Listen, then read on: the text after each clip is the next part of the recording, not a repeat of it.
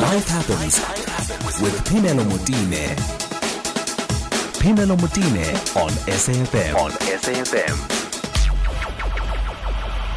I'm a big ham, really. I just get on that stage and do it. I don't really take myself that seriously. Not anymore. There was a time where in the early days where our music was very pompous and very serious, and people thought, oh God, what a load of bores, you know? And at that time we were getting a bit serious. Everybody is serious to a point, but after 10 years, you know, you've got to kind of ease off a little, and I personally just have a good time just fooling around on stage, you know. And that's why I'm not afraid to sort of fall flat on my face, because I mean, you know, coming out with some of the things I wear, sort of over the top. I mean, they have an element of humor which I hope comes across. That's basically what it is now. And if I'm seen to be having fun on stage, I think it kind of comes across, which is good. You can get very blasé with the public, you know. Sometimes, you know, you've sort of built up your public and they only want you for a certain thing.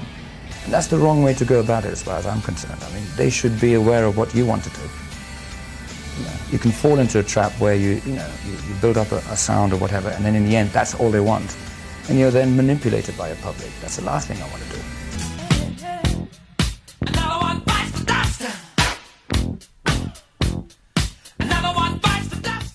So it was on this day 29 years ago in 1999, at only 45, that Freddie Mercury died. And we are looking at this extraordinary icon that is Freddie Mercury with Dr. Sheldon Rocha Leal. Thank you so much for making the time to talk to us.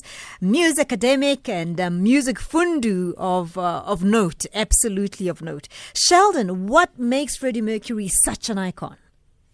Well, the amazing thing about Freddie Mercury was that not only was he a phenomenal musician who started his training at a very young age, at about 7, he was already taking piano lessons.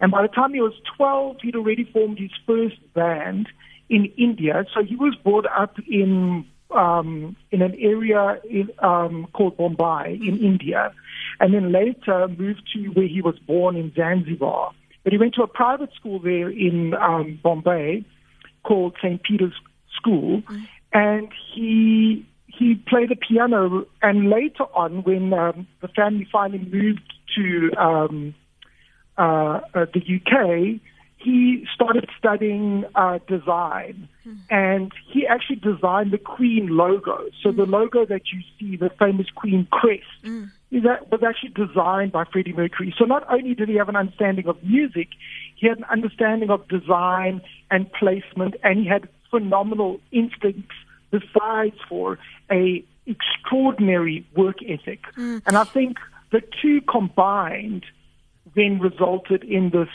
phenomenal musician and superstar. I mean, apart from the fact that obviously he was a musician, he could do that. But one of the things that did set him apart is the fact that he was great with theatrics. So he was a showman. He was able to entertain and put on a show. Exactly. That was one of his big strengths, was that he knew how to get an audience to buy into what he was doing on stage. But that was also replicated by the amazing music. So like if you look at a song like We Are the Champions, they've done a scientific test on it to determine that it's actually one of the catchiest songs in music history, based on the frequencies that were selected, the harmonies and pitches that were used in order to construct the song. If you look at a song like Bohemian Rhapsody, which is considered one of the most iconic songs in rock history, you can hear all of the different musical elements that are incorporated into the song. So it was an understanding of music, but it's also an understanding of aesthetic, like what do you look like on stage and how do you interact with an audience, which made him such a phenomenal musician.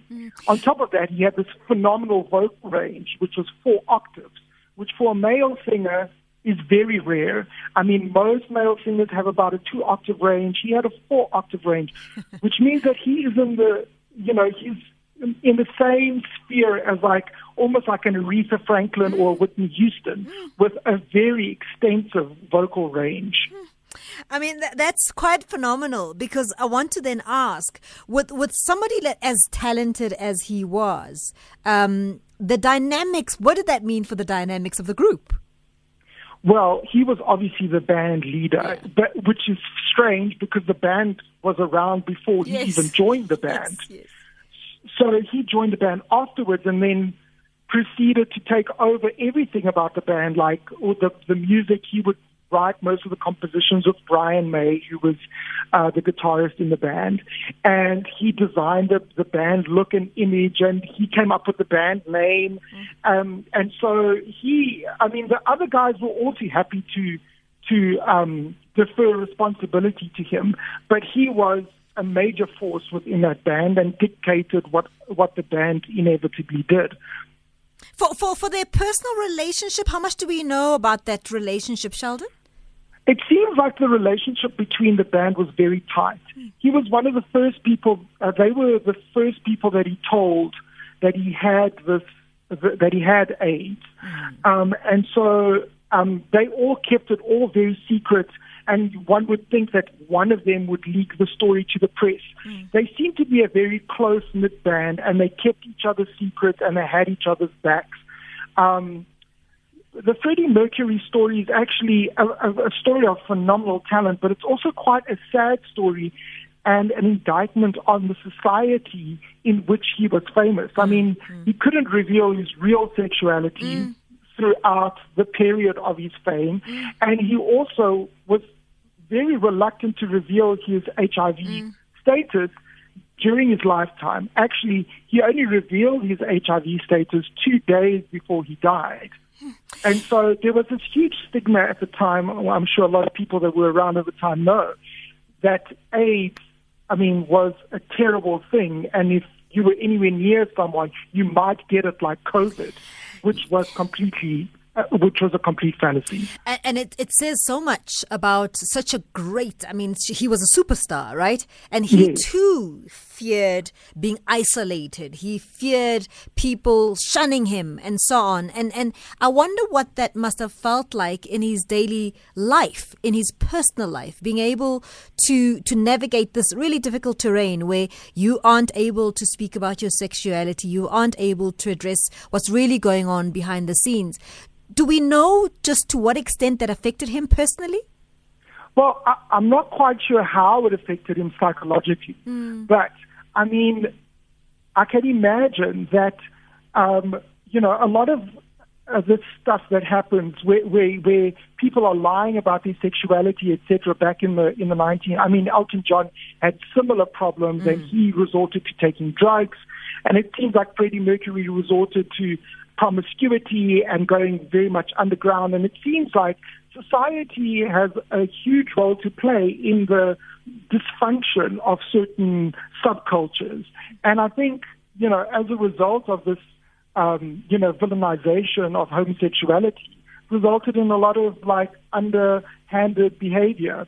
It's well documented that he was quite promiscuous at the time, and it could have resulted in the AIDS virus that he eventually got. I wonder, Sheldon, to a community that he must have spoken to, that must have resonated with what it is that he was going through.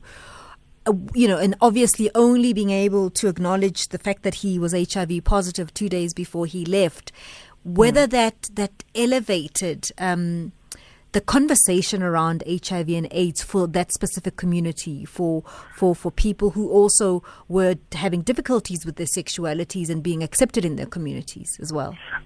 I think people like Elton John and Freddie Mercury and Rock Hudson and a lot of famous gay and also people that died of AIDS.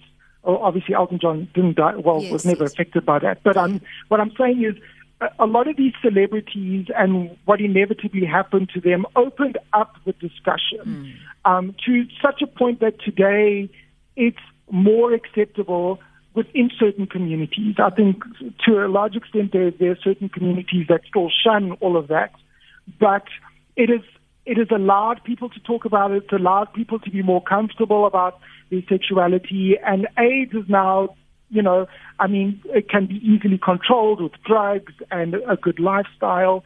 And so I think, in the loss of someone like Freddie Mercury, it allowed for further discussions and the opening up of the way people feel about homosexuality and the acceptance of homosexual people, and it just opened up doors for people in the community and for a discussion about AIDS and HIV. Sheldon, is it a disappointment for people like yourselves who've gone on to study music at PhD level that he's almost revered as a showman and this man who would put up a show, but not really for his real talent, his voice quality, his ability to put together music in the way that he did? Yeah, I think that's the curse that befalls an entertainer. Someone like Freddie Mercury, who was this phenomenal musician, but is often seen as just the singer or the showman. And it is sad, but I think it was engineered that way. I think Freddie Mercury wanted to be famous, and he wanted to be this recognized figure in rock history. I mean, he changed his name at a very young age. At about 12 years old, he started calling himself Freddie because his real name is Farouk Bulsara. Yes. And then later on, he changed his surname to Mercury because he thought it was more marketable. So I think he had a very good understanding of what marketability in the music industry is and how that translates into financial reward. So it is sad, but I think Freddie understood what the game was, and he engineered a lot of that. And also, I mean, if you listen to the music, it is a complete product of Freddie Mercury's musical genius, along with the rest of the band members. But getting back to something else that you said about how tight the members were, just when he found out that he had AIDS, he told the rest of the guys that although he was very frail, he wanted them to continue writing songs and that he would go into studio and record whatever they gave him because he wanted to leave them with something, because he knew that by him dying, it would end, the income generation as Queen. And so he told them, write as much as you can, and I will go into studio and record it. And if you listen to the song, The Show Must Go On, that was sung just a few months before he passed away. He was very frail. And Brian May said, look, I don't think you're going to be able to cope with the vocal in the studio.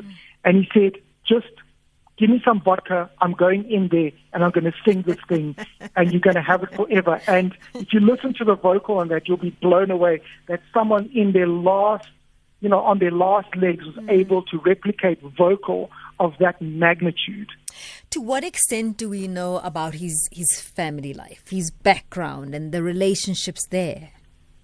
Well, his parents were both Indian, and his dad worked for the British government as a cashier, and he was therefore afforded the opportunity to study at the best school, and he had a phenomenal education.